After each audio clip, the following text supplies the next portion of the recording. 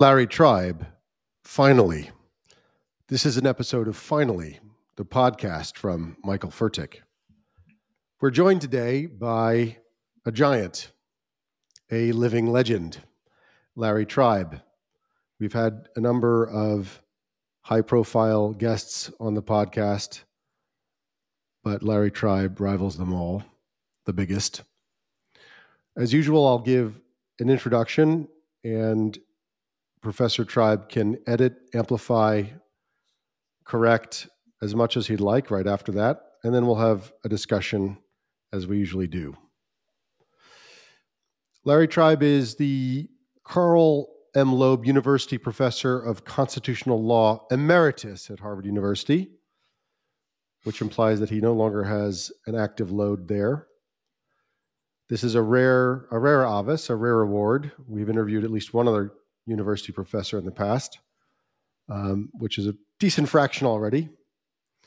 He's been affiliated with the Harvard University community since the early 60s, when he was a student there as an undergraduate. In fact, I think the late 50s, and then went to law school, became a tenured professor at a very young age. Since then, he's published over 100 books and articles, written or helped author the constitutions of many governments around the world, pleaded, is it over 40? Is it over 35 cases in the Supreme Court in the United States, as well as many more in the appellate courts right below the United States Supreme Court? He's been an advisor to presidents, senators, governors, congressmen, congresswomen. He authored the most cited legal text of the last nearly century, the famous treatise on American constitutional law that we'll treat today, and has been cited as the most important legal mind in America not to sit on the Supreme Court of the United States. Larry Tribe, welcome.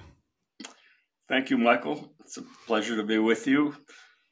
It's been years since I encountered you in my classroom and in the halls of Harvard. And I know it's been hard to schedule this. You're busy, I'm busy, but thanks for doing it.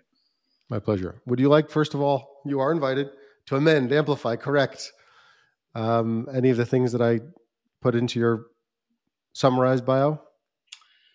Well, I mean, the statements of opinion about what a giant I am, I certainly think they're exaggerated. I feel awkward being put on that kind of pedestal, but the factual statements you made, I think, seem perfectly accurate. Well, okay. Modest as always. Let's start at the beginning. You were born in Shanghai 2 days before my mother was born in Brooklyn, I believe, as it turns out. My mother has since died. Why were you born in Shanghai? So this is going to be a kind of chiasmus in this question. Why were you born in Shanghai? And we now find ourselves in another moment of Jewish life, the Jewish trajectory. Why were you born in Shanghai in 1941? And what were your parents doing there? Well, on the question of why I was born in Shanghai and why I was born when I was born, that's rather cosmic, and I have no answer. I can tell you a little about why my parents were there. My mother was born in Harbin in 1905. Her parents and grandparents came from what I guess some have called the bloodlands, combination of Ukraine, Belarus. I've never fully understood exactly where my ancestors came from, but I know it was that part of the world. My father was born near Minsk. He was kind of chased out of Russia as part of the Tsar's pogroms in the early 20th century. He and his family went across the Trans-Siberian Railway. He met my mother in Harbin. He fell in love with her. I can't quite say she fell in love with him. I know she adored him, but he was not really the ideal person in her life. but they married, Oof. and my father became an American citizen. Not long after that, he went to California. He became a citizen, then he went back to Harbin. Jews had a hard time finding anywhere in the world where they could be safe. My Much of my family was wiped out either by Stalin or by Hitler. Oof. My parents were married in Shanghai when Jews had to leave Harbin in the late 30s, and because Shanghai was about the only place that the Jews in the Far East or really anywhere in the world could safely go. That's where they were. We weren't. We didn't live in the Shanghai ghetto. My parents had no money, but somehow they managed to live in a private apartment with the number of my mother's relatives. My Oof. father's relatives were not there. I never met my father's mother or father, but I knew my mother's parents really quite well. Uh, and it was in October of 41 that I was born. And, when I look at documentaries about the build up to World War II, I'm often amazed by how crazy the world was and how little I learned about all of that as I was growing up. I mean, I was Oof. busy, doing my own little thing. And if I could relive all those days, there's so many things I would love to ask my parents about, what it was like to be where they were, to know that so many members of their families had been killed. Uh, Oof. what did they know about what was going on in 1941, when Japan had just begun to occupy China? What did they know about Europe? I know so little about it. So, in a sense, your question asks a lot, and I wish I had more answers. But I know I feel incredibly lucky to have survived that. Being born in such a violent environment. I do remember all kinds of things when I was a little kid, Oof. about sort of bombings and violence in the Oof. streets of Shanghai. But I'm getting ahead of the story. So to answer your question, why was I born in Shanghai? That's sort of the reason. Okay. Well, I was very happy for you to get ahead of the story. How long did your parents live, and were they in your lives until their deaths? Were they in your life their deaths? My father died in 1980, right right at the I guess the day of his 40th wedding anniversary, Oof. and it, my mother lived until she was in her 90s in San Francisco. Oof. She died, like, my chronological memory is very poor, so I would have to look it up. How many years Yeah. ago did she die? But it was a number of years ago. They were basically part of my life while I was in college and law school. But my father died just as I was doing my first Supreme Court argument.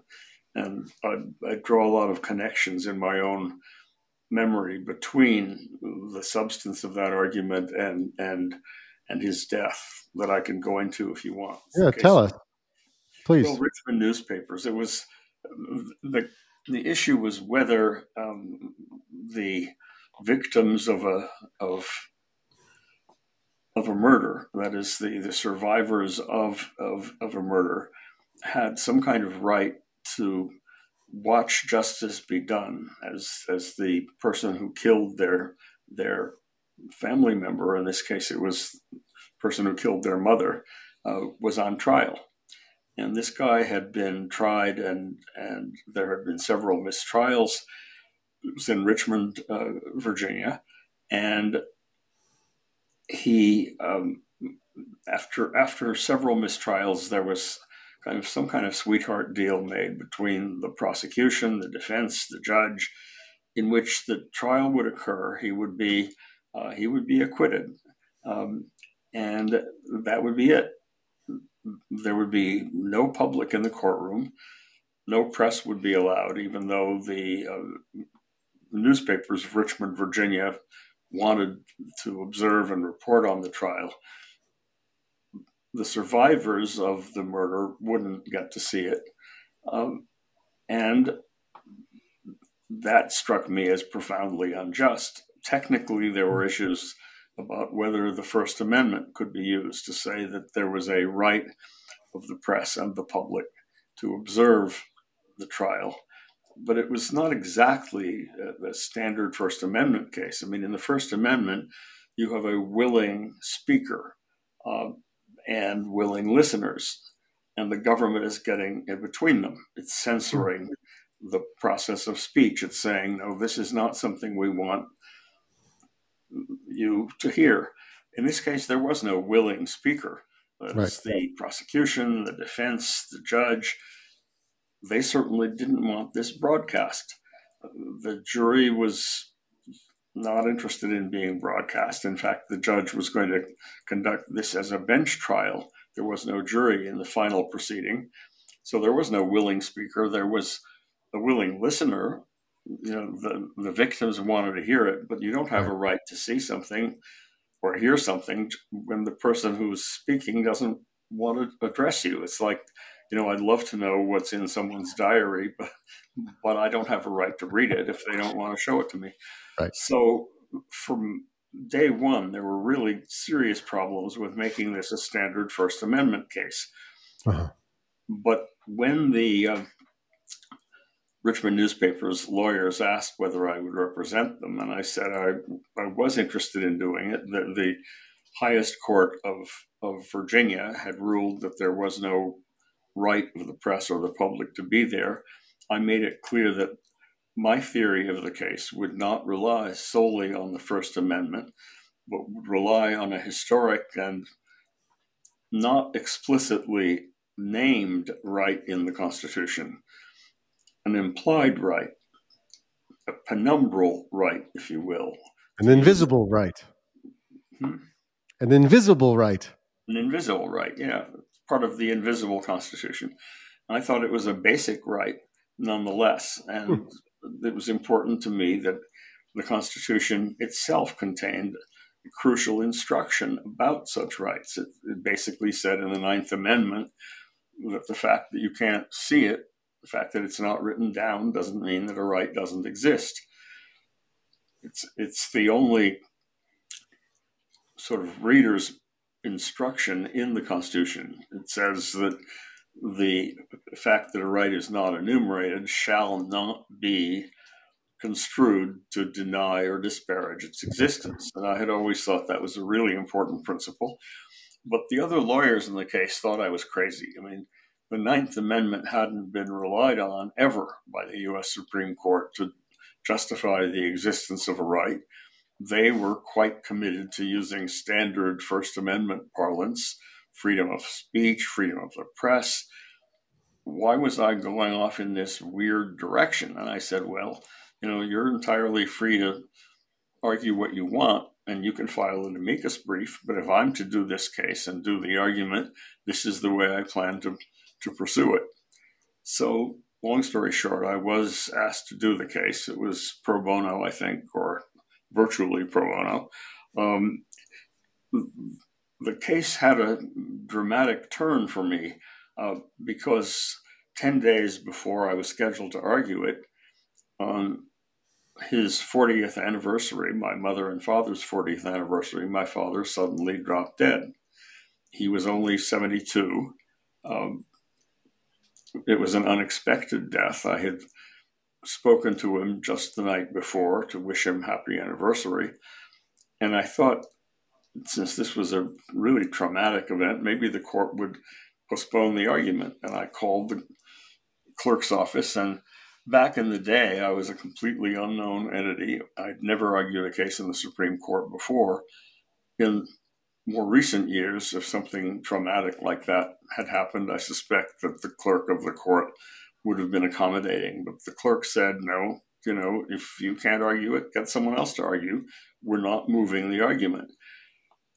at first I was kind of pissed, but in the end, that turned out to be a blessing in disguise, because rather than spending those 10 days just groaning over my loss, I had something concrete to focus on.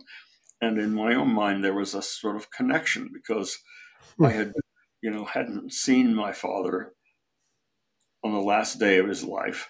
When I finally did fly out to California and saw him in the open casket, I had this feeling that that really wasn't him. That was the sort of the physical form of the guy I knew as my father. Where had my father gone? I was quite discombobulated, and I thought how horrible it is to be denied sort of direct access to something as fundamental as the death of your parent, or justice for whoever killed your parent.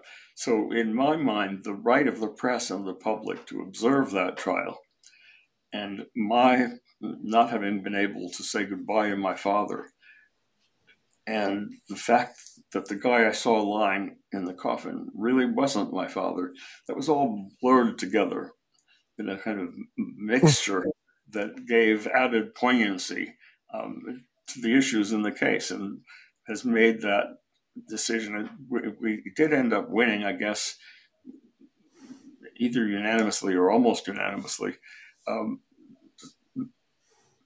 Gave that case a particular resonance in my memory. I know that because I had so little opportunity to do what I ordinarily would have done in a later case. I mean, I would have visited the courthouse, would have seen what the setup was.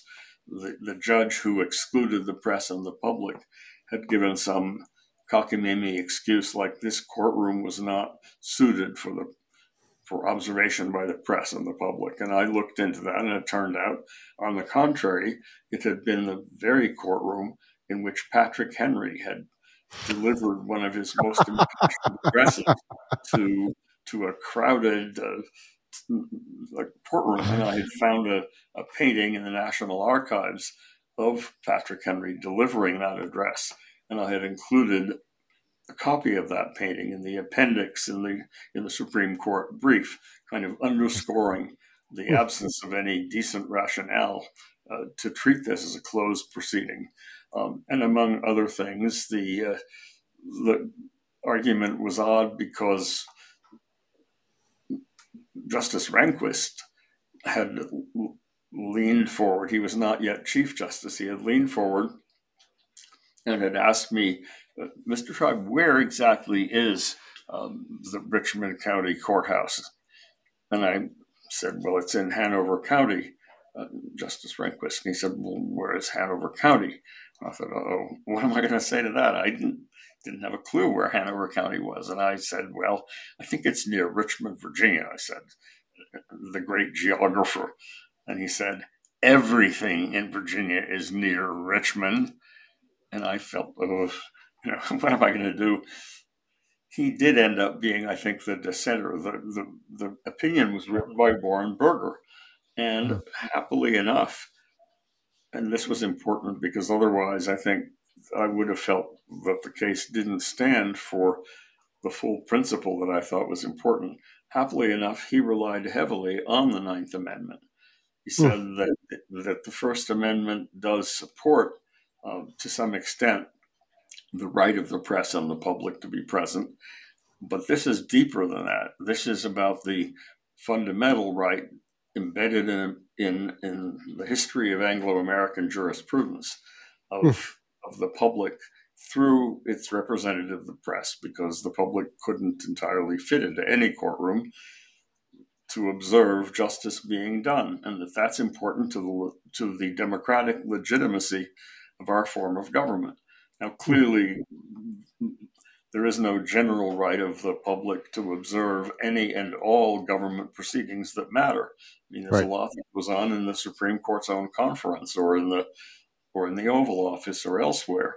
Even without developing a theory of executive privilege, there's a lot that goes on that the public has no right to see. And so drawing the line between those things that are intrinsically within the right of the public to observe and those that aren't is something the court has struggled with in all of the decades since Richmond Newspapers was decided in 1980. And there remains the question still of whether there is simply a right of the press to be there as surrogates for the public or a right of the public to actually watch. I mean, the very question of whether the forthcoming trials of the one former president in American history who waged an insurrection against the country and who tried to prevent the peaceful transfer of power, whether that trial, which is still scheduled to occur before Judge Chutkan starting this coming spring, whether that trial is something that the public has a right to observe. Under the existing rules, federal trials are not televised. They are not, they sometimes, the audio is live stream, but the visual stuff is not available. So all of those questions remain up in the air. And wherever we began this little digression, it is the case that Richmond Newspapers becomes an important piece of my life. Still to this day, just while we're on this topic of digressions, and then we'll get back to the question I have in mind, please. Still to this day, 2 hours, maybe 3 hours, sitting in your small office of an old house of yours, taking instruction from you as to what a project I was supposed to pursue would be, and the dimensions and the contours of that project for 2.5 hours at the beginning of the project, the kickoff of the project, remain sort of in my memory. I think you spoke for 2 to 3 hours without notes and without stopping. And I think that 2 to 3 hour period remains for me the most data-rich 2 to 3 hour data dump I've ever had. Michael, what was the content? I must have been when I was in law school, maybe 2002 or 3, right at the start of the summer when I was assisting you. And you sort of sat down and said, "How are you?" And then 3 hours later, let's say, I got up and I had a raft of notes, but you just dumped it. This is a familiar motion to me. But let me come back because you made a couple of interesting remarks that I want to pick up on that are personal in nature, and I do want to visit the important topic of the former President Trump later. But you lamented just a few minutes ago that you never had a chance to ask your parents about their perspectives on what happened to their families, to their time, what happened in their experience in their time in Shanghai and so forth, in Harbin. And yet they lived for a long time. What is it about your relationship, or what was it about that generation or that time or your life that prohibited you or allowed you to avoid asking these questions well into your adulthood, well into your late adulthood in the case of your mom? It's a very good question, and I'm not sure whether it was more about me or about my parents. I know that my father never seemed to want to talk about his wartime experience. When he was imprisoned in a Japanese prison camp, not exactly a concentration camp. I don't think I know people weren't tortured there in a systematic way, although he did tell me that if he had tried to escape, he would have been tortured. But it was a horrible experience, and he never seemed to want to talk about the details. So, I kind of knew that was a dead end. I couldn't find out much. It was also the case that he was much less vivacious and extroverted and outgoing after the experience of being imprisoned by the Japanese for several years. You remember a difference. You can recall a difference. I'm sorry? You can recall a difference. You have a memory from your childhood. No, it's indirect. Okay. Uh-huh. It was before he was imprisoned. I was just a couple years old. I don't really remember what he was like. But when I grew up in San Francisco, almost all of my parents' friends were Russian Jews who had emigrated from Shanghai, or in some cases Beijing, to come to the United States. Almost all of them. They all spoke Russian. they were all part of the same circle. They weren't all Jewish. A couple of them were Russian Orthodox, but they all described, in one way or another, they described my father as the life of the party. He was Wow. a party. Wow.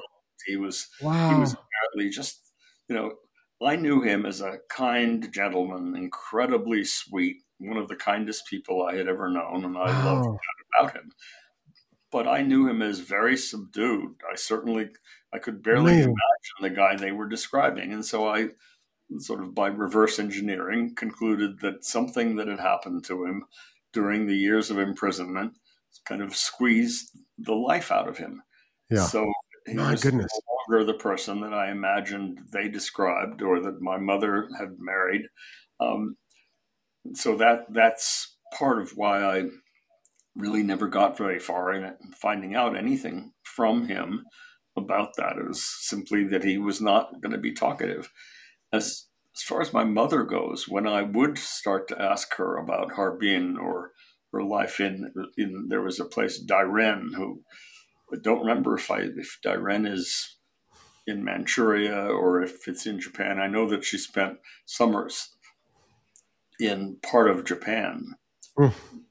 And I know that she loved the Japanese and that she never really blamed them for imprisoning my father. I often asked her, why didn't you resent them? And I never got anywhere. Is Dairen also known as Dalian? If it's Dalian, I think it's the former Manchuria. No, Dairen, Dairen, not Dalian, but So Dairen. Dairen is also, I think Dairen is also sometimes now said as Dalian. Dalian. I Yeah, see. And where is it? Well, it's in China, in Manchuria, or maybe at that time called Manchukuo, maybe. If it's the same place, I think they're often spelled in the place is often spelled different ways. Right. In any case, she also wasn't particularly talkative about those years. And when I would ask her, she would say, "Oh, it's not interesting." Oh, Or, wow. Not interesting. Wow. Just cut you off. Remember. She would cut you Wow. off. And I think I also have to blame myself. My curiosity was a little shallow. I have become enormously curious about world history generally. I just absolutely love to know what happened. What are the different perspectives on what happened? But when I was growing up, I was curious about mathematics. I wanted to know what was the real meaning of an imaginary number. Why was Euler's formula e to the I pi equals -1? Why was that true? Why were certain geometric principles correct? That was my curiosity. And the limited exposure I had to history was in the form of really very inept teachers. I had some in a public school that wasn't all that great and that lost its accreditation shortly after I graduated from high school. I had a couple of really good English and math teachers, but my history teacher was pathetic. I still remember his name was Mr. Troy, and I doubt the famous Mr. Troy. The infamous Mr. Troy. And if he's alive, I want him to know that he almost killed the curiosity of generations of kids about American history. So I didn't. And on top of all of that, my sense of chronology has always been weak. My sense of direction is weak. I don't have a great sense of sequence of events. An aptly named fellow. Loving v. Virginia. That's true. I never thought of Mr. Troy as being ironically named. Okay, so let's. You said you adverted to your mother's relationship to your father. Are you happy to tell us more about that, or are you not? No, I wouldn't mind. I mean, she apparently had a real crush. I don't know what we call it these days, but she had fallen in love with an Italian doctor when she was in her late teens. I don't really know what he was doing in Harbin, but she fell in love with him and decided she wanted to follow him to the ends of the earth. He was going back to Rome, and she wanted to go to Rome with him. And she had graduated from some good high school, I guess, and was admitted to the medical school in Milan, I think. And she was eager to join him in Italy. My father and my mother's father, I call him Dedushka, my grandfather, conspired to prevent her from doing this. I mean, she had apparently booked passage on a ship. It was not the safest thing in the world during those days, apparently, to travel across the ocean. But they kept her from going, and she was crushed and resented it, and continued a correspondence with him for apparently decades. Oh my goodness! Saved the letters in a little box that my brother and I found after she had died. And it was quite I don't think it was consummated, but it was a passionate, emotionally passionate affair. And I realized probably that my father knew that he wasn't the love of my mother's life. Oh my goodness. But nonetheless adored her and never blamed her for having been drawn to this other guy.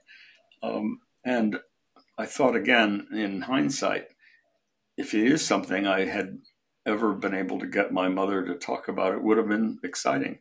His name, I think, my brother was Primo Levi. What was it? Not well known.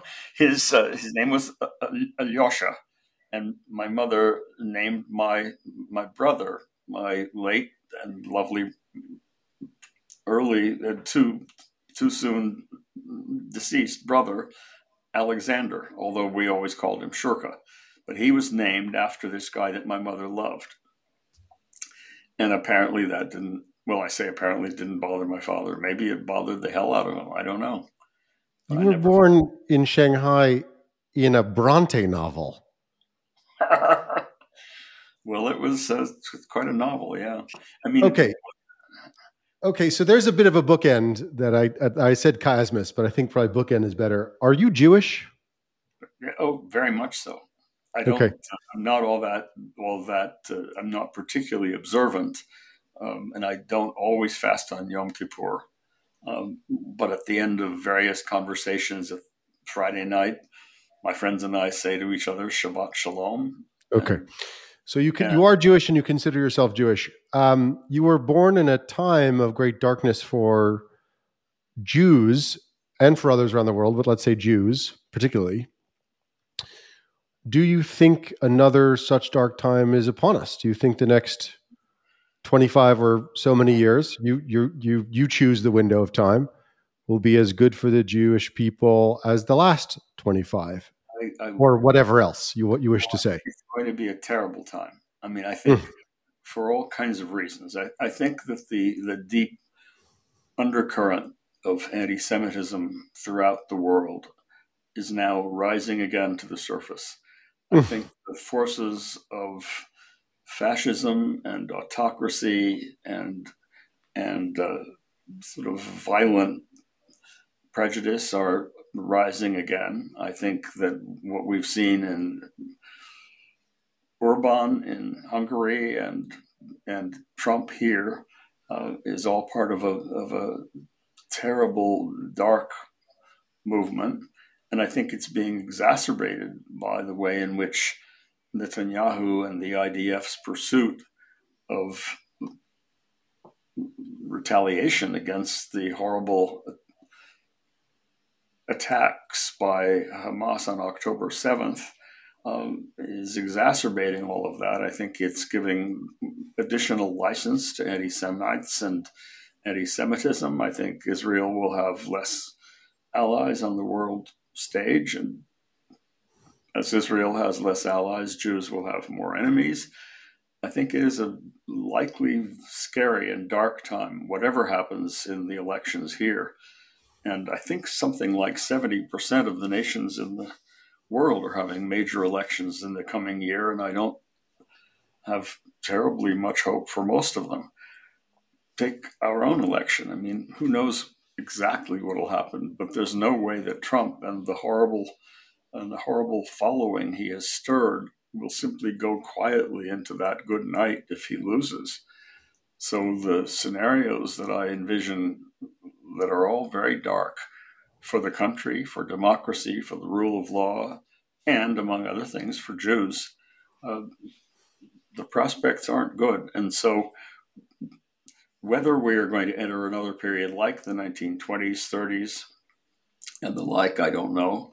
I do know that I've learned a great deal more about that period than I used to know. I mean, I love Rachel Maddow's prequel, and both as a podcast and as a book, I've learned a great deal about how, the America First movement and the fact that we nearly entered the war on the side of the Nazis rather than the other way around.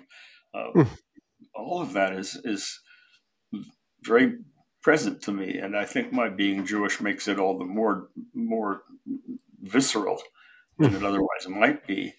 The lawsuit that has been filed recently against Harvard by a group of Jewish students, focusing on Harvard University's alleged history of anti-Semitism.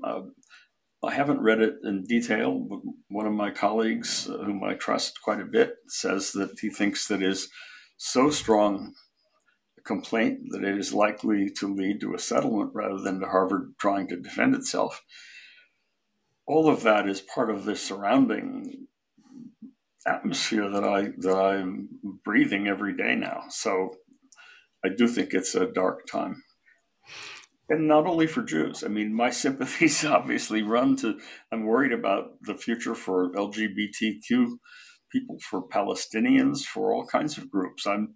Although my heart is very much with the Jewish state, the more I learn about its history over the last century, the more guilty I feel as a Jew about how Israeli Jews have treated and subordinated and mistreated Palestinians and treated them as less than fully equal members of the human community.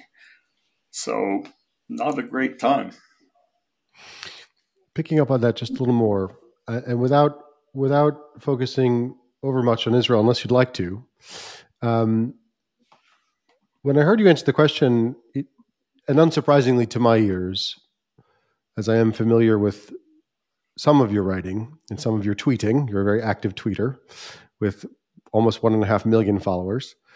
It seems to me that you locate the specter of anti-Semitism, specifically anti-Semitism.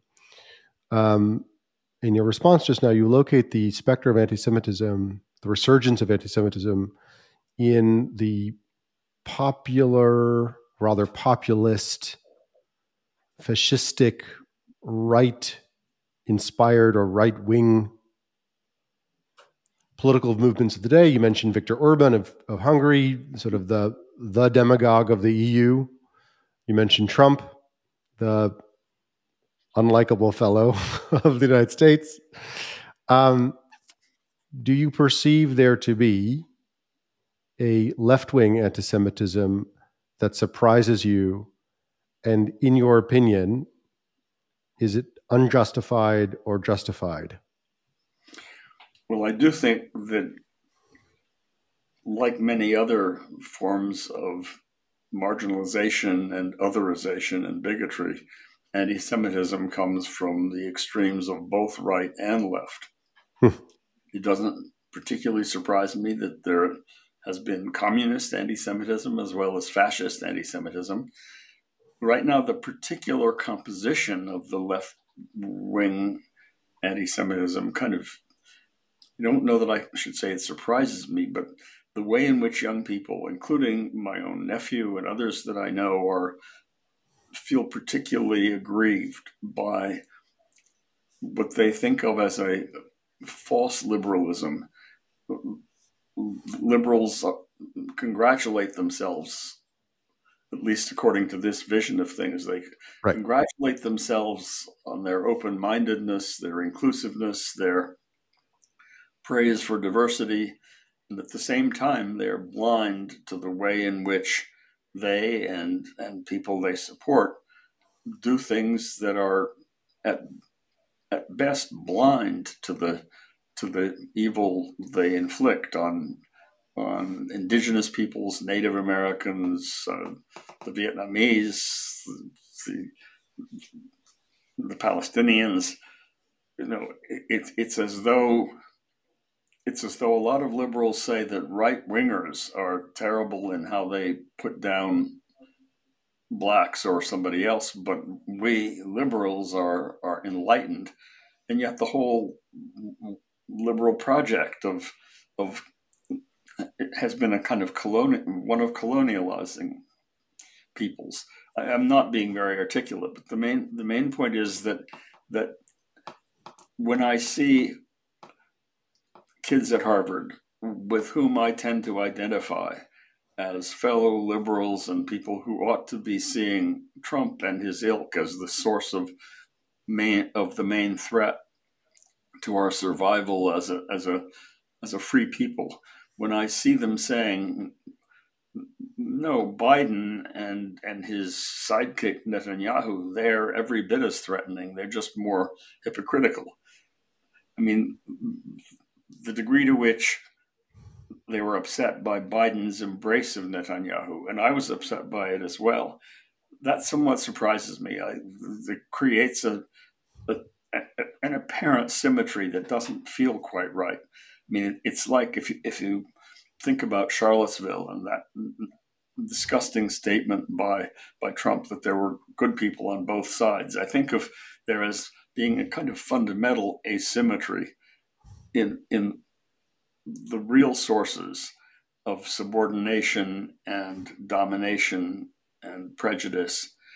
And yet that asymmetry in which, in my view, the right wing and populist movements and fascists are principally responsible, is balanced by a lot that one can point to from the left, and the intolerance of the left, and the degree to which people on the left often want to silence their opponents and can't stand being confronted with alternative points of view. All of that sort of tears me up. I would like it to be cleaner and neater and more one-sided than it feels like it actually is. Okay. You're going to have a hell of a time editing that into something coherent. Oh, I don't edit. Which I think should give you great relief. No, I'm listening to you very carefully, and I think I hear your response as coming from a number of different places, which is understandable. I think you're making a personal response. I think you're making a response that reflects a kind of longitudinal understanding of self, and also I think you're making a response that reflects your current political understanding. So I think the coherence of your response is there, and I think you're trying to. I hear you as navigating a fine line as among a number of impulses and inputs. So I'm empathetic to your response, actually. All right, so let's fast forward from. Let's turn off the anti-Semitism question for a second. Fast forward from Shanghai to California. You're a math whiz. You are not enjoying history thanks to the lamentable Mr. Troy. You are admitted to Harvard and go there at the age of 16. And then there is some lore. This will be another sort of bookendy kind of inquiry. There is some lore. You go to Harvard. You are in the English class. You'll clean up the story. Whether you're in an English class, you're in a literature class. You are invited by the instructor, professor, I don't know by whom, to write an essay of some critical nature, and you do so. You intentionally make the essay a kind of balderdash, a kind of nonsense, but instead of failing the assignment or being downgraded, you win a prize for greatest of all possible essays for that particular semester or whatever it is. And then you say to yourself, this is just bunk. I'm going to go major in, I think it was applied math in the end, graduating at the young age of 19 or 20, whatever it is. Not applied math. I was always dismissive of applied math. This was abstract algebraic. Abstract math. Thank you. So yes, never mind the applied math. Right, to be dismissed among the cognoscenti.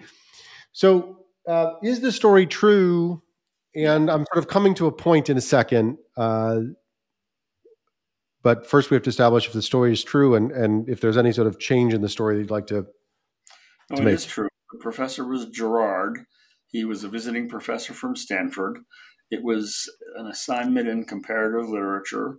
I chose to write something on the parallels, as I recall, between Gregor Samsa, the beetle that he had become, and something else. Death of a Salesman. I tried to show that structurally, Gregor Samsa is a Kafka character from the Metamorphoses. Yeah, from Metamorphoses. There was a parallel between Willy Loman and the Kafka character Gregor Samsa. Brilliant. Well, I didn't think it was brilliant. I thought, but here's something there. But I expected someone to say that's silly, that's shallow. Try again. Instead, I got the prize for the best essay, and out of hundreds, some of them were graduate students or something. And I thought, not so much that it's bunk, but anything where there is so little objective way of saying what's true and what's valuable is not going to satisfy me. I mean, I have always, that sounds pretentious because I probably didn't know who Plato was when I first thought of myself in retrospect as a Platonist, but I've always thought there were real essences that when we say, that the ratio of the circumference of a circle to the diameter is pi or whatever, that reflects a reality about the universe, even more basic than cosmological facts about black holes. That there is an ultimate truth, and that for me has spiritual significance. That's why, among other things, I could never think of myself as an atheist. It's not that I have an anthropomorphic idea of God, but I do think there are these ultimate truths, and some of them are moral truths. That is, it's not the case that the only truths are truths about equilateral triangles. There's evil in the world. There are things that are evil to do. Torturing a baby in order to squeeze some pleasure out of it is evil, period. So when you enter an area of discourse in which there aren't such absolute truths, in which it's a matter of opinion, it's, is Willy Loman really like Gregor Samsa? That just could never satisfy me enough. That's why I decided at that fairly early stage to major in mathematics and to leave the comparative literature and stuff aside. I wish in hindsight that I had made up for the deficiencies of Mr. Troy by learning more about literature and history and geography at that stage, because it turns out there are more truths in the world than simply the things that are at the bottom of which you can write QED. But somehow I was more binary in those days, in the sense of thinking there's a difference between those realms in which there are true answers and those in which it's all a matter of opinion. Okay, so that's why I went into pure math. Well, okay, so now I'm sort of coming to it. This is sort of the setup, and I think it won't take long for you to figure out where I'm going. You decide that this Professor Girard's response to your essay leads you somewhere else. You got to go to math. Could have been physics, something, but you go to math.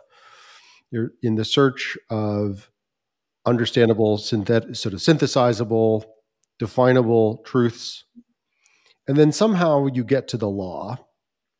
And then after early enormous success in the law, you pile one more success on top of the previous successes by publishing the blockbuster treatise volume 1 of the American constitutional law, which, and you'll correct me to the extent you want, is a kind of attempt to synthesize and make sense of all of the corpus until then of American constitutional law and to draw lines that suggest more permanent truths or more lasting truths. You spend a time also advocating in front of the Supreme Court and teaching constitutional law.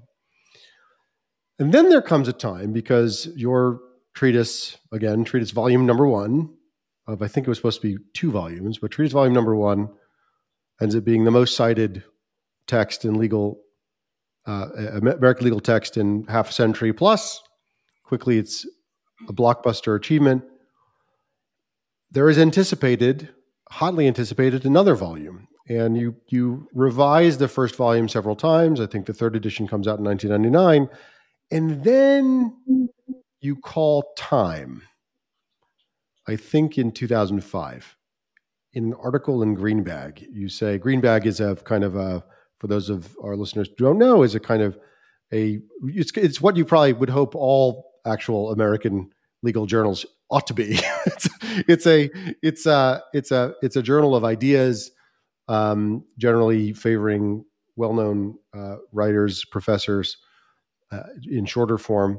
You publish an article in Greenbag saying that you're not going to finish the project of the American constitutional law legal treatise. That, let me not put words in your mouth, you'll correct me as I get it wrong, that the project of trying to find a skein, a line through, a through line, is over. Did there come a time when you came to see the law to which you devoted your life, as you had comparative literature? And did there come a time when you might have found the Supreme Court to be Professor Girard? Or is that suggestion too much? This is not just a game of your opinion versus mine, their opinion versus the other guy's opinion. What happened? Great questions. Let me turn the clock back a little, make a couple of minor factual adjustments. The treatise was originally, and I think importantly, a single volume effort to synthesize it all in one volume. Okay, thank you. First edition in 1978 was 1 volume. The second edition in 1988 was 1 volume. It was the same thing, updated and made more sophisticated. The third edition is the one where I had too much to say to put it in my head. I did volume 1, which was all about certain aspects of the Constitution. Okay. It was volume 2 that I decided, fuck it, I'm not going to do volume 2. 2005 comes, I write this. Steve Breyer writes to me saying, we're all waiting for volume 2. What happened? And Justice Stephen Breyer, yeah. Justice Steve Breyer. And I write to, a Dear Steve letter. Another San Francisco Jew, by the way, yeah. A long letter, basically saying, here's why I'm not doing volume 2. And that letter gets published in the Greenbag or something like that, right? That is, people take it as an interesting fact. And there was actually a New York Times story about how unusual it is that someone's decision not to write something becomes newsworthy. And it was. That went to my head a little bit. I thought, oh, it must be important if my decision not to write this is newsworthy. Okay. So that's sort of the chronology slightly corrected. Thank you. Additional element I need to add is that at no point, that is, you made it sound as though the transition from mathematics to law was kind of seamless or obvious. It was very problematic. I mean, the problem for me with mathematics was twofold. First, I was very good at it, but not a genius. And I knew what mathematical genius looked like because my classmate, Saul Kripke, was a genius. He invented a new form of logic. Some of it he invented when he was a high school sophomore. It blew me away. And I thought, if I'm not going to make a major contribution in this field, why am I doing it? He died a little over a year ago. so I dropped it partly because I just wasn't good enough at it. Yeah. I never ceased to find it beautiful or important. The other thing, however, is that even at that early stage, I was sufficiently advanced in the kinds of mathematics I was doing that I couldn't talk to anybody about it, not to my girlfriend, not to most of my friends. It was all very esoteric. And I'm sort of a social character. I'm quite shy, but on the other hand, I like to interact with people and I like to make a difference in the real world. And when I corrected your reference to applied mathematics, part of what I meant to be underscoring is that the kind of math I was doing wasn't going to make an obvious difference in the real world. I wasn't helping feed the hungry. I wasn't helping to bring justice to the mistreated. I wanted to make a difference in the real world and to do it in an area where, though I might not be a genius, I was damn good and could make a difference. And so that's the shift to law. When I do shift to law, at first I'm a little disillusioned because at first I expect it to be, what appealed to me about law was the combination of narrative, of things that are surreal and bizarre, like weird rules that don't make necessarily logical sense, but that make historical sense. The combination of narrative, logic, justice, and it has a structure. Legal rules are not just strings of words. They're interestingly cobbled together. They have an architecture, and I was always interested in the structural aspect of mathematical systems and very much interested in structure in the world of law. So that one of the things in mathematics that I specialized in was algebraic topology, the study of what's the difference between a donut and a sphere? What's the difference between a surface that has holes and a surface that doesn't? Which are the things that are invariant under various transformations? That intrigued me, and I drew parallels between that and the structure of mathematical arguments. There are certain of legal arguments. There's certain legal arguments that get the structure wrong.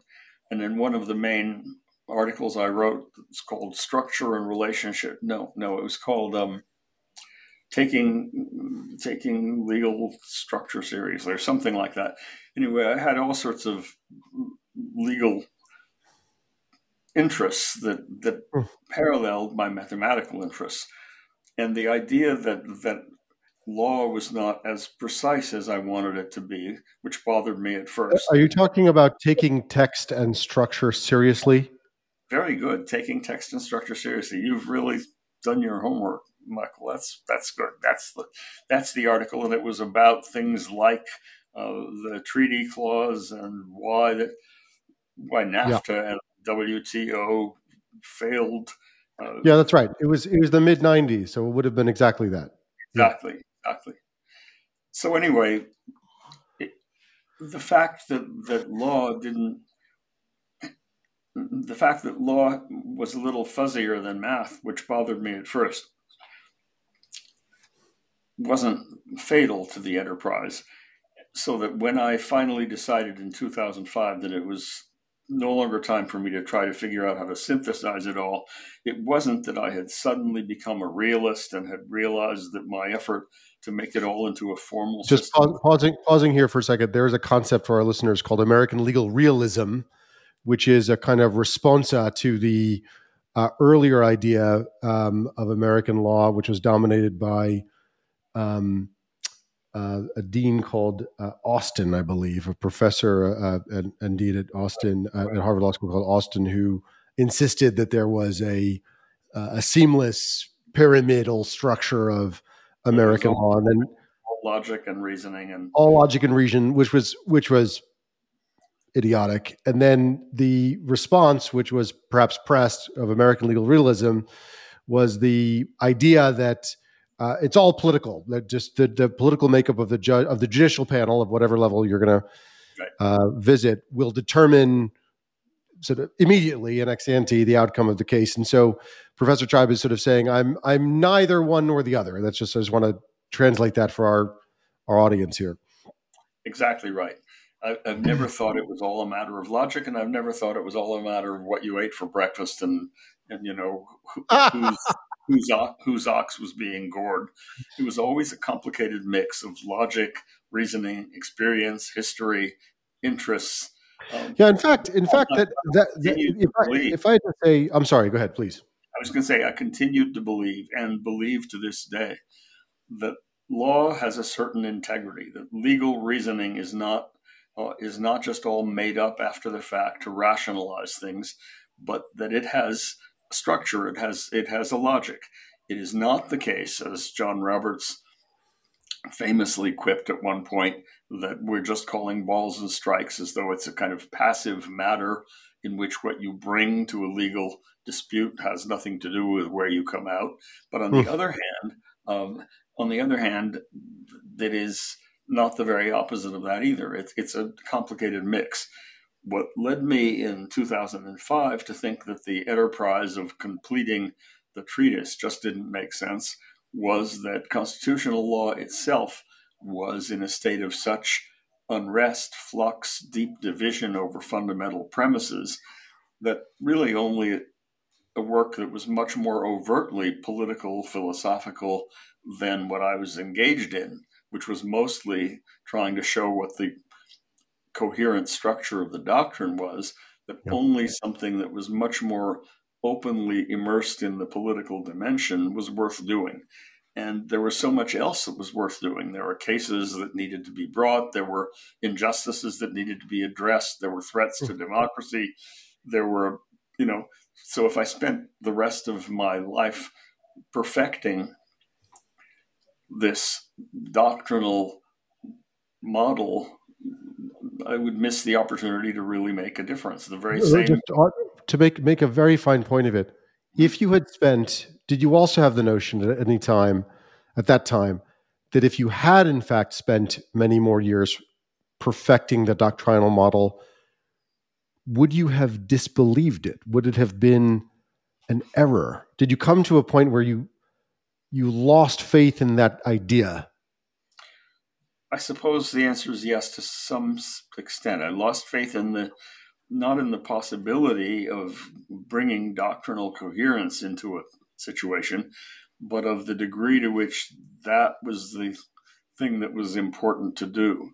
That somehow what was missing was doctrinal coherence. What was missing instead was a deep enough commitment to justice, to moral outcomes. We had courts that were whose values I no longer respected so much. And I wanted to move, I wanted to be able to find ways of moving the actions of courts within a system that was necessarily imperfect in directions that I thought were both more defensible logically, but more importantly, more faithful to what I thought was decency. Okay. Ding, ding, ding, ding, ding. That is not my voice. That is a real bell. We are going to play Speed Round, which is one of the games we have on Finally. Just to change the music, we'll get back to the serious stuff in a second. Okay. First Speed Round with Professor Larry Tribe, the legend and the giant. Sushi or sashimi, Professor Tribe? Sushi or sashimi? Sushi. Salmon or tuna? Salmon. Do you eat tuna, sushi? I do. Maguro, toro, otoro, or chutoro? I don't remember. Okay, I like all the toros. They're nice, fatty. Okay, you like any kind of toro. Fine, any kind of toros. Okay.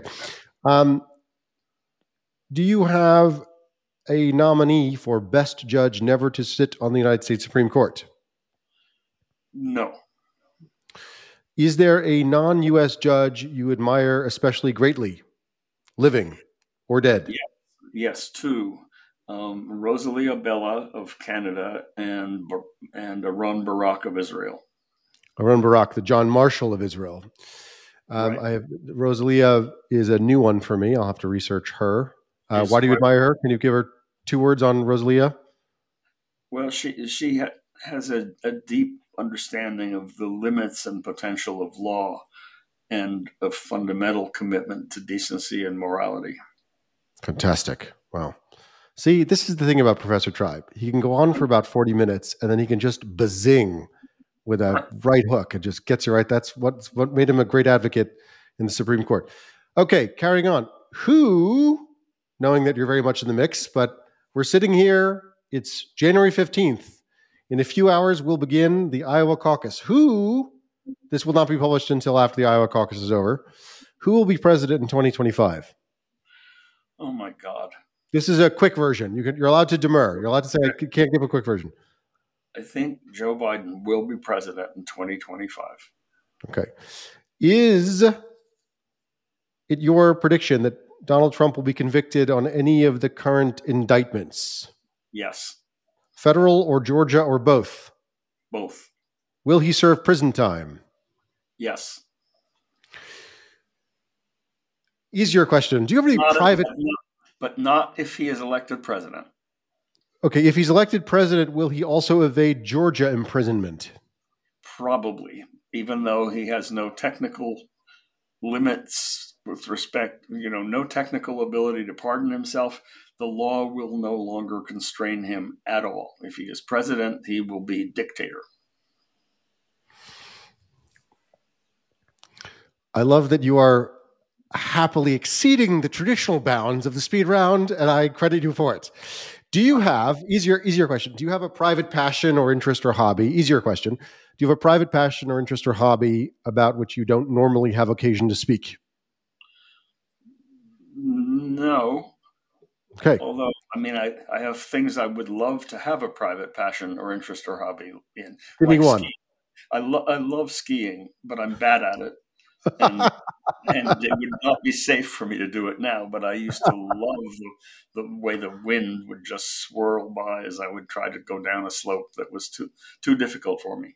You were an avid skier, perhaps not a gifted one, but an avid skier. Well, semi-avid, very non-gifted. But it's downhill. It's been years since I've skied downhill, yeah. Anything else like that? Anything else on your list apart from skiing like that? Similar? I'm sorry, what? Anything similar to that? Not in addition to skiing? No, nothing similar. Okay. Do you cook? No. Okay. I sigh because it would be good if I did. It would make life much easier for Elizabeth. And she's a wonderful cook. Elizabeth is your wife? She's my partner. She's your partner. Thank you. For all practical purposes, my wife. For all practical purposes, your wife, but your partner. Okay. All right. Back to the serious stuff. Although in a lighthearted sense, in a lighthearted octave, you were supposed to be a Supreme Court justice. I understand I'm saying that a little bit strongly, but I won't be the first person to say that. I will not have been the first person to have said that. You were on the short list of every Democratic nominating type of person, including presidents. And then came Robert Bork. Right. And you'll tell the story differently. Robert Bork was a nominee for the Supreme Court, nominated by Ronald Reagan. And you actually, wait, was he nominated by Ronald Reagan? Yeah, he was nominated. Yeah, he was. Yeah, Ronald Reagan. Yeah. For a second, I doubted myself. Powell resigned. Right. So he had been Solicitor General anyway. So he's of a certain stature. He's nominated, and the Democrats in the Senate, if I'm not mistaken, I may be truncating the story improperly, but they call you. They say, "Can you help us explain why this guy should not be affirmed?" Well, actually, a little more complicated. Kennedy was certain he should not be affirmed and called me to get further advice. Biden was open-minded about it. He said, "Larry, I'm not sure what our role should be when we are reviewing someone who is obviously talented, non-corrupt, quite qualified. Should we take that person's substantive views about the Constitution into account? Is that an appropriate role for us to play? And I Well, had published a book called God so Save the advise and Court, where I right. argued that that was an appropriate role. And Biden asked me basically to convince him of that, because I think that was his impulse, but he was not sure. And then it went from there. He wanted my help in figuring out how to question Bork. I played Bork in the murder boards at Biden's house. They said that I was a better Bork than Bork himself, in the sense that I wasn't so scary when I answered questions. But because I both helped prepare Biden to question Bork, and because I was the first major substantive witness against Bork, people like Orrin Hatch and Alan Simpson told me, "Too bad you did this, Larry. We would love to have seen you and Bob Bork on the court, but now you'll never be there because we will never let you get there." Right. And Orrin Hatch was a great admirer of yours, but you were told in no uncertain terms, and so and the Senate Democrats were told in no uncertain terms that your nomination, should it ever come to pass, would be dead on arrival. It's never going to see the light of day. You'll never be considered. And so Right. there's this moment in time where you either made a decision or you understood the decision had been made for you, and you can tell us if you'd like, where you're going to be a different kind of great man. And I think of you and Al Gore perhaps in sort of similar ways. He's a guy who maybe should have been president. He's a guy who got very, very close. one can't say you got quite that close, but you certainly would have been on the shortest of short lists for a Supreme Court justice nomination had you not participated in the Borking of Bork. I'm asking a personal question, and you can answer it as much as you'd like or as little as you'd like. Part of what I try to do in this podcast is understand the inner lives of special people. How often have you thought of that decision? How often to be of service to the Democrats in the Senate to oppose the Bork nomination? How often have you considered it? How often have you maybe regretted it? How often have you wondered what your life might have been? Or is it something you put to bed right away? This could be a very short answer. It seems like people who know you and know of your history know that you ought to have been on the Supreme Court. And but for that experience, but for that participation in that defense or assault in the Senate, you would have been nominated. Do you think about it? Do you regret it? Do you wonder about it? But I've had no regrets. I was quite clear when I made the decision to testify that I was making a life choice, that probably I was thereby ruling out the possibility of playing a role as a justice myself. But I talked to my daughter primarily, Carrie. I said, "Carrie, do you think I should do this?" And basically it was like, "Dad, how would you feel about yourself if you didn't?" And I said, "Well, I would feel shitty. I mean, I know that if he is nominated, if he is confirmed, he will hurt lots of things that I care about. He will hurt what I think of as the living Constitution. He will take rights away from women. Roe v. Wade will be overruled. Of course, it's been overruled anyway, but it lasted a hell of a lot longer because he wasn't on the court." When I testified for Kennedy rather than Bork, I did it believing that all kinds of rights that I thought were important. For Justice Anthony Kennedy. I did it thinking that will help turn the curve. Today is Martin Luther King Day, so it's hard not to think in terms of the arc of history bending toward justice. I thought, and I was helping it bend toward justice.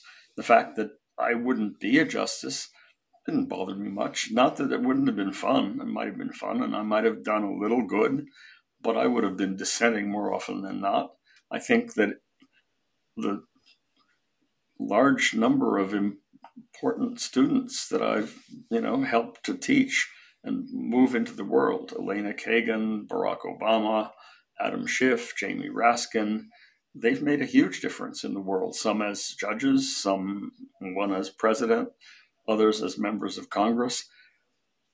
And the thousands of students whose names you may not know have made a huge difference. I've made a better impact on the world, I think, from where I sat than I would have had I been on the court, mostly dissenting. So I don't regret it. And, those robes are impressive, but hell, you get used to that quickly. And I think that the life of a Supreme Court justice in a world where the Supreme Court is turning in a very sour direction would have been a pretty unpleasant life. I'm glad to have spared it. Wow, what a strong statement. So let's talk about that for a second. I'm thinking now of Uncertain Justice, a book you published almost 10 years ago. It was there's a bit of a symmetry that you published it 9 years ago, and you had, at that time, Chief Justice Roberts had been your former student, to name another former student. He was appointed to the job in 2005. So you kind of reviewed the first 9 years of his tenure. Mm-hmm. And in that book, I'm struck because one of the things I was going to say before, and I was interrupting you, and I decided it was better not to interrupt you. I was going to say before that co-authored with another former student who's made a huge impact on the law, Joshua Matz. Right, who's a practicing lawyer as well as a former public servant, I believe. So in that book, you made, I think, one of the through lines as I observe your body of work and the way you talk and the way I think you think, sort of taken together. One of the chief through lines is something like, it's a little bit more complicated than most people think. Right. It's sort of what I was going to say earlier when I was about to interrupt you. I think you are someone who insists on seeing the complexity of the thing and considering the complexity of the thing. It's part of, it's part of what I think you believe is your duty to teach and to point out. It's the most consistent through line I've been able to pick up as I have reviewed your body of work. And certainly that shows up in Uncertain Justice, right? So you take it upon yourself. The sort of stated aim of that book is to see what's happened since Chief Justice Roberts has so-called taken over. The Chief Justice, not take over the court, but plays a role. There's a tradition of calling it the such and such court after the last name of the Chief Justice. And you write about Citizens United, which is the money in politics case. You write about affirmative action, gun control, religion cases, and you note that there's a general rightward trend in the court's movement since Roberts' ascendancy, with some exceptions. There's a Nassau v. Nelson, the privacy versus security case, in which Scalia dissents and said there ought to be some more privacy versus security, I believe. What I wanted to ask you is, do you think that rightward trend, that rightward lurch which is not pure, it is complex, that's the point of Uncertain Justice, but do you think that trend has largely continued? Do you think that Roberts now, or then, in hindsight, or now, as compared to the court today, is a surprise moderate and moderating influence, thinking of perhaps his concurrence in Dobbs, which overturned Roe v. Wade utterly.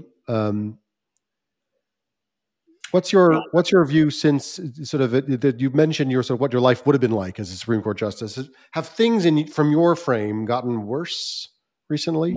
Much worse. I mean, there's no question that the fact that Ruth Ginsburg stayed as long as she did, and the fact that McConnell kept the Scalia seat open as long as he did, all combined to create a very different, dramatically farther right, more predictable partisan court with the three Trump appointees so effectively marginalizing Roberts that it no longer makes sense to call it the Roberts Court, despite the convention of naming a court after the Chief Justice. I don't know if it's going to be, in hindsight, the Gorsuch Court or the Kavanaugh Court. And a lot, of course, turns on... You mean in the same sense that people sometimes call it the Brennan Court, though Brennan was not the Chief Justice. He was the most influential justice by some lights of the time. You think there'll be that kind of nomenclature later? I think that's right. Although some of it is, the future is not wholly determined, in my view. Strange things could happen. The sudden and unexpected death of Scalia, that made a huge difference.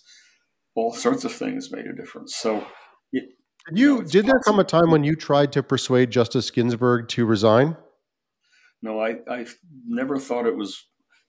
I never saw that as my role. Mm-hmm. When people like Erwin Chemerinsky publicly called on her to resign, I thought, part of me said, Erwin, who's another of my former students, and yes, a lovely fellow, and I think happily quite influential. I thought, part of me thought, that's pretty courageous and ballsy. Part of me thought, that's incredibly arrogant. And who asked you? She certainly knows the considerations pro and con. Maybe you will stiffen her back and make her less likely to resign. I can't see the point of it. Oh, wow. I do wish she had resigned sooner, and I don't regret not having publicly called on her to do so.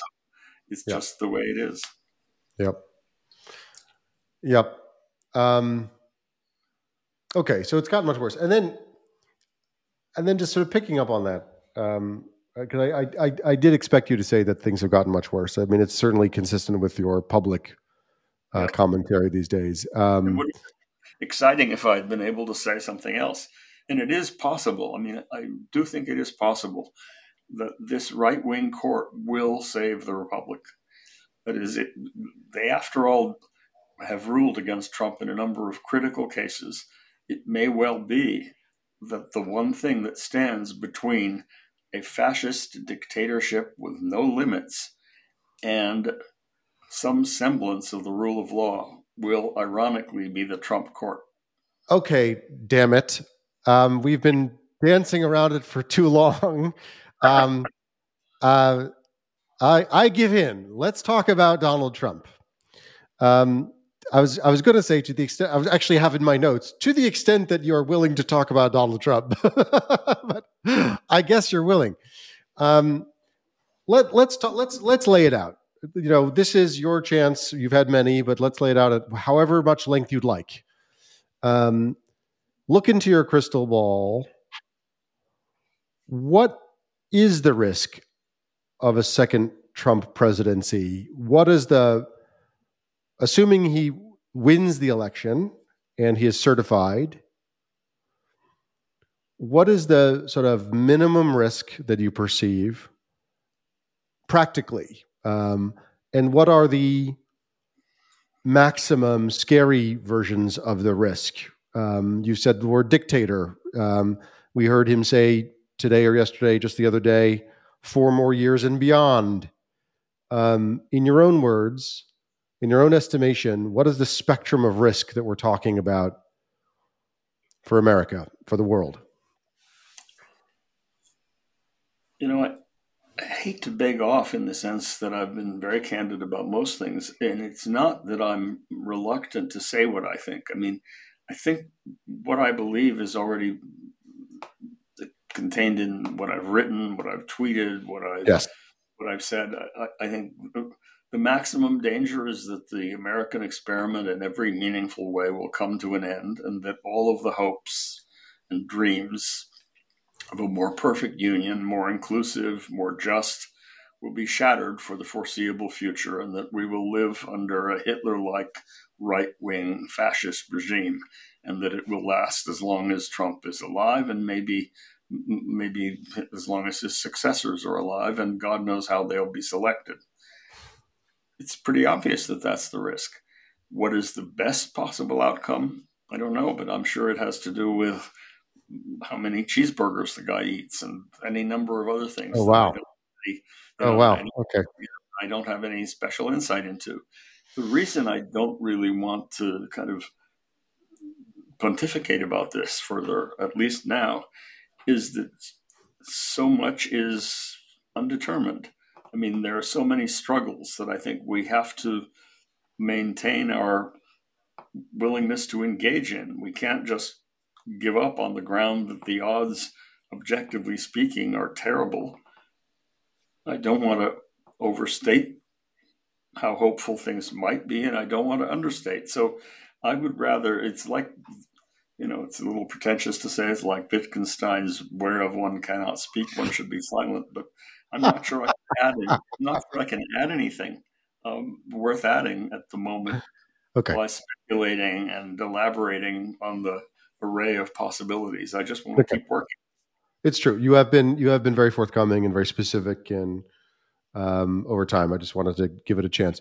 All right, then let's turn to the comment you just made about the Supreme Court, the so-called right-wing Supreme Court's perhaps being the last bastion, the last thing standing between something called us and something called a dictatorship.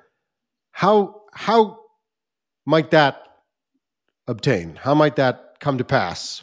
Sure. Well, one of the things that might happen is that in the next 5-6 days, the D.C. Circuit might reject the absurd and extreme and unwarranted claims of absolute immunity that the president has argued before it.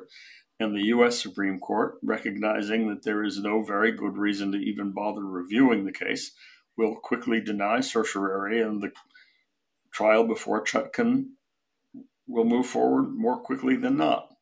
And once the former president is, as I suspect he will be in that case, found guilty of a series of very grave felonies, that itself will have unpredictable consequences for the future of the country. I think the court will have played a major role in making that possible, rather than, as it could, slow walking the case, essentially assuring that that case won't be tried to verdict until after the election, and therefore that the American people will be voting for or against Trump without yet knowing whether he's guilty of the wide range of felonies related to the attempt to steal the election that I think he is in fact probably guilty of. That's one thing the court could do. Another thing it could do, though this is much less likely, is it could render a decision in the case that's being argued on February 8th involving the Colorado Supreme Court's disqualification of the president. It could decide that case in a way that is at least somewhat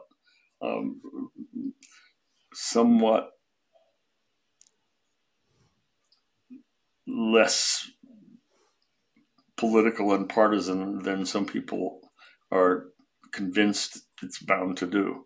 In other words, the obvious thing for it to do is to find some way of reversing the Colorado Supreme Court and putting that chapter of disqualification to bed. But it might not do that. I don't think it's likely to simply affirm, but there are intermediate things it could do, and I don't really want to elaborate on them because I'm informally advising the lawyers in the case. So that's part of the future that is still unfolding. But there are ways the court could deal with controversies of that kind, both his disqualification and his immunity, and certainly when it reviews the convictions that I expect will emerge from one or more of these criminal trials. I think it could perform as a court with some degree of fidelity to the law and affirm the convictions. There's very unlikely to be reversible error. And if he is a convicted felon, that will matter. It will matter for the long run, and whether it matters for his immediate future, one doesn't know. Okay. But the court will play an important role in all of that. Okay. I think I'm getting the atmosphere about this topic. I had guessed you'd want to talk about it more, but I understand why not, and I accept it. Let's talk about another president, your former student, Barack Obama. Mm-hmm. To the extent that you're willing, Can you grade his presidency? Was he a good president? Was he as good as you'd hoped? Was he better, less good as president? I don't feel. I mean, one of the things that I love about having become an emeritus professor is I don't have to give grades anymore. And Okay. would never have felt really. I mean, maybe I could grade some presidencies from our distant past. I can certainly grade the Trump presidency. It was a round, fat F. The Barack presidency, I can't be objective about. I was so excited to see him win. I think he did a lot of good things. I wish he had done more to build up the party and to take to increase the chance that we didn't lose control of Congress. I think the Biden presidency is easier for me to grade. Not that I would give it a grade, but he's been a very successful president. I mean, he's gotten such an amount done compared to anyone but FDR and LBJ. Certainly more than Obama ever did. But, although I feel closer to Obama as a person, I think. So I don't like grading presidents, but you did. Look, I happen to agree with you. I think it is interesting. It's interesting to see, what one story I've heard about Rahm Emanuel, who is now ambassador to Japan. He was a Clinton guy. He was mayor of Chicago. I think congressman from the Chicago area as well. I think mayor of Chicago. And then he was in the Obama administration-ish with Biden. One story that around Obama, I should say, forgive me. One story I've heard about him is that many of the Obama acolytes, and this may just be lore, but I heard it from someone who was in a position to know, let's say, and so I'm repeating something that someone else told me, in fairness, was that there was a view among Obama's team that he was Black Jesus, that when Biden would come into the room, there was a dismissive attitude, not from Obama himself, but from the team, from the 20-somethings, the 30-somethings, the 40-somethings, and that Rahm Emanuel would stick up for Biden, and that's why Biden rewarded him later. I do get the impression, it is my opinion, not a political opinion, just a substantive one or observational one about substance, that Biden is far more effective as president, has achieved a lot more, cares a lot more about the job, and works a lot harder at the job, and does not. That I doubt. I mean, nobody could work harder than Obama. I think they both are very hardworking. I think Biden's experience in the Senate and a combination of things that just worked out have enabled him to be a very effective president. But if efficacy as a president also is about the bully pulpit, is about how you project. And there's no question that Obama was an inspiring leader as president, and that Biden is less inspiring. I mean, I wish he could project his accomplishments more than he does. One of the reasons that he is as vulnerable as he is in the forthcoming election is that even people who love the guy like me tend to fall asleep when they hear him talking. And that's not good. It's not. Yeah, I agree. He certainly, I mean, Obama must have been one of the best communicators to hold the office, and right. Biden might be right in the middle. I don't know, of the pack.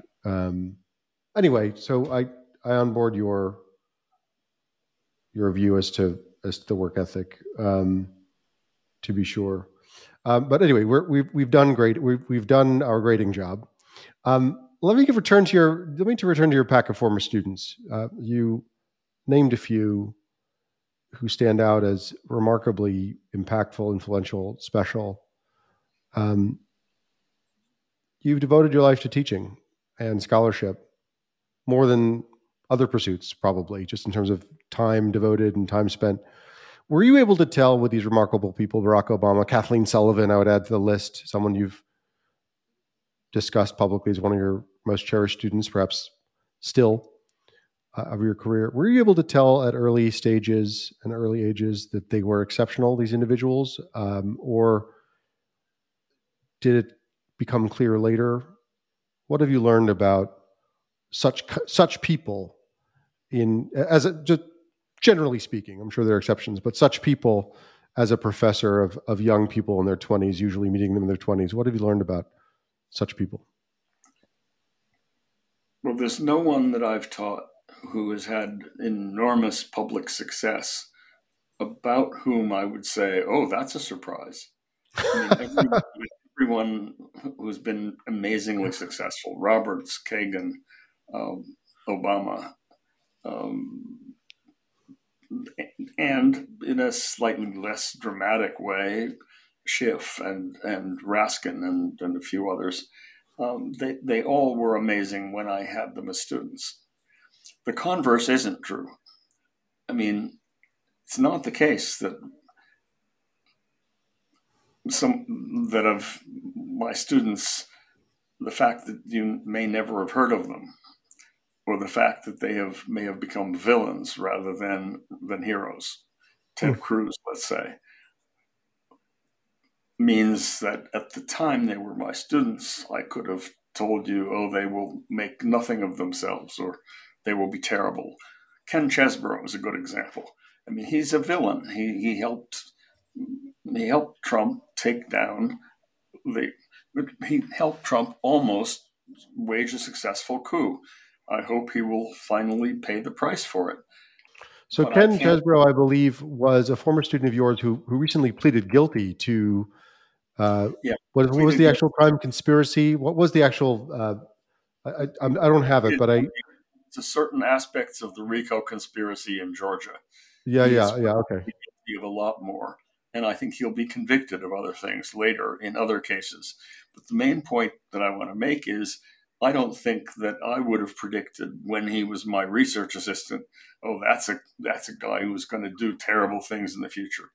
You know, it's interesting. It's interesting on him in particular. You know, when I was affiliated with you 20 years ago, I encountered him in some, I don't know, either in the course of working for you or in the course of doing something else. Mm-hmm. And I remember finding him extraordinarily dislikable and dislikable. Dislikable and in my opinion untrustworthy. I remember feeling it, and also he took a step that I have more recently confirmed for myself, just because I saw his guilty plea some weeks ago, right? Just weeks ago, I saw his guilty plea, and I said, I know this face, I remember this face, and I remember this name. And I confirmed for myself in my own private records a thing that he did that was not sort of a major deal, but it was kind of a small act of nastiness. What was that? Well, it was, I was, I don't know, probably 20, 21 at the time. I was trying some stuff, and he was someone who was known to me, and I was known to him, and I sent him an email. And this was a time when email servers were, if I'm remembering correctly, email servers were very sensitive to reports of spam, like really super sensitive reports of spam. And he sent this email, which was a little bit out of the blue, but he was known to me and I was known to him, to the spam report. And we got a spam report, for this particular email, as he was the recipient. He was, I think, perhaps the only one who did it. And then I asked him, hey, listen, I'm sorry you didn't like it, but could you unreport it as spam? Because I know you personally, and I'm allowed to send you an email. You're allowed to say you don't want it, but it was a perfectly polite email, and he just didn't do it. It was just sort of a passive aggressive nastiness, small beer, small item. But I was like, you know what? Yeah, it felt consistent with the feeling I got of him, and also not trying to conspire to take over a country, but I felt something about him.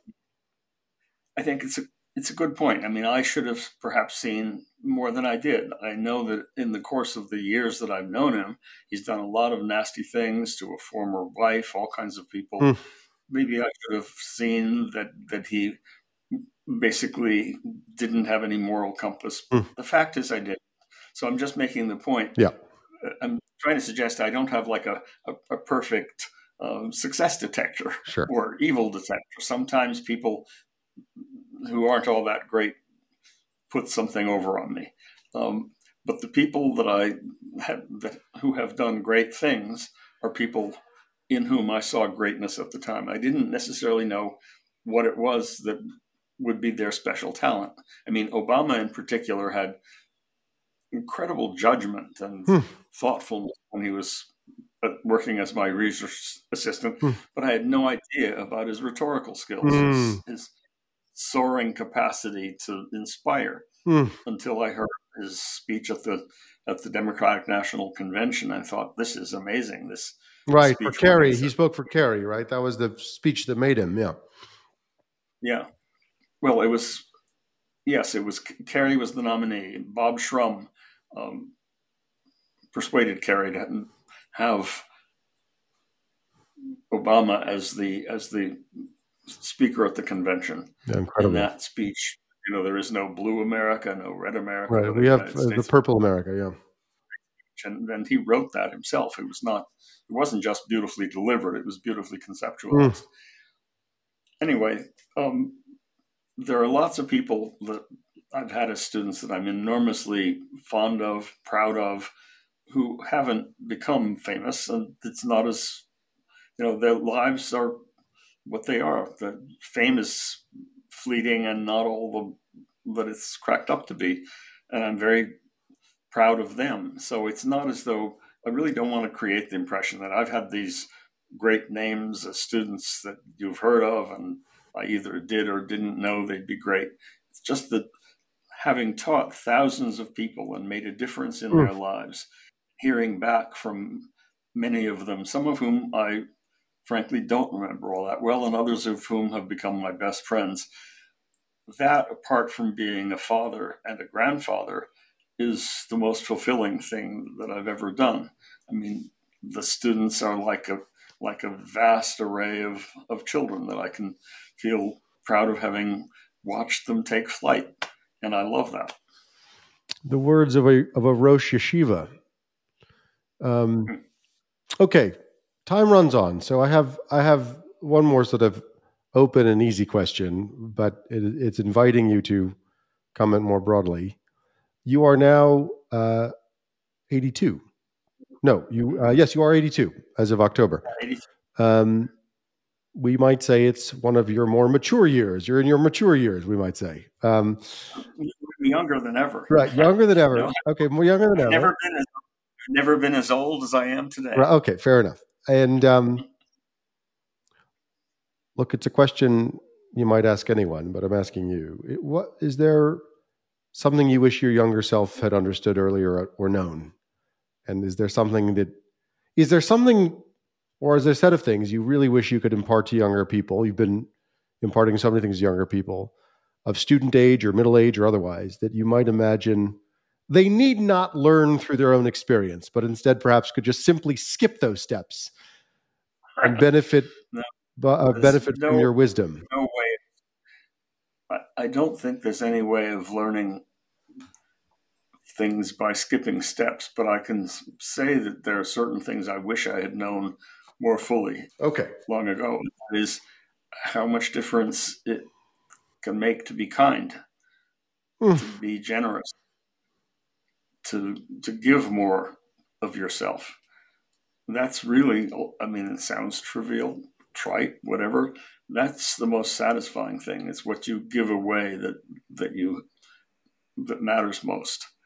And there are times in my life when I was much younger, when I was less generous, less kind, more critical, more almost cruel in my savage critique of people. When I was a debate coach, I would often say things to young debaters about how terrible their performance was that I now just wince at. I mean, there were people you've heard of that I savaged. Larry Summers is one. When I used to judge Larry as a debater when he was at MIT, and I ripped him up and down. I tore him a new one several times. And he has often attributed his weight challenges to that moment in his life when he interacted with you. I'm sure. That's a joke. I know. No, so I wish I had been kinder in my life. It is very interesting. I wouldn't have redone very much. Okay. When did you become more kind? I think it was Aldous Huxley who said, At the end of his life, you're right. The only advice he really had was try to be a little kinder. He said it's sort of, but that's basically it. Aldous Huxley, I think. Well, depends on how much time, who I was talking to, and how much time I had. I hate to think that that's all I have to say, but that's the most important thing that occurs to me now. Right. So there was that implies a kind of impatience, a connection between impatience or patience and kindness, or impatience and the absence of kindness. Okay. Fine. Is there something you think I ought to have asked you? No, this has been great. I think we should wind it up just for various extrinsic reasons of things I have to do, but I'm very glad that you set this up, and I appreciate the thoughtfulness of your questions and all of the careful research you put into it. It's my great pleasure. This has been an episode of Finally. Thank you for listening.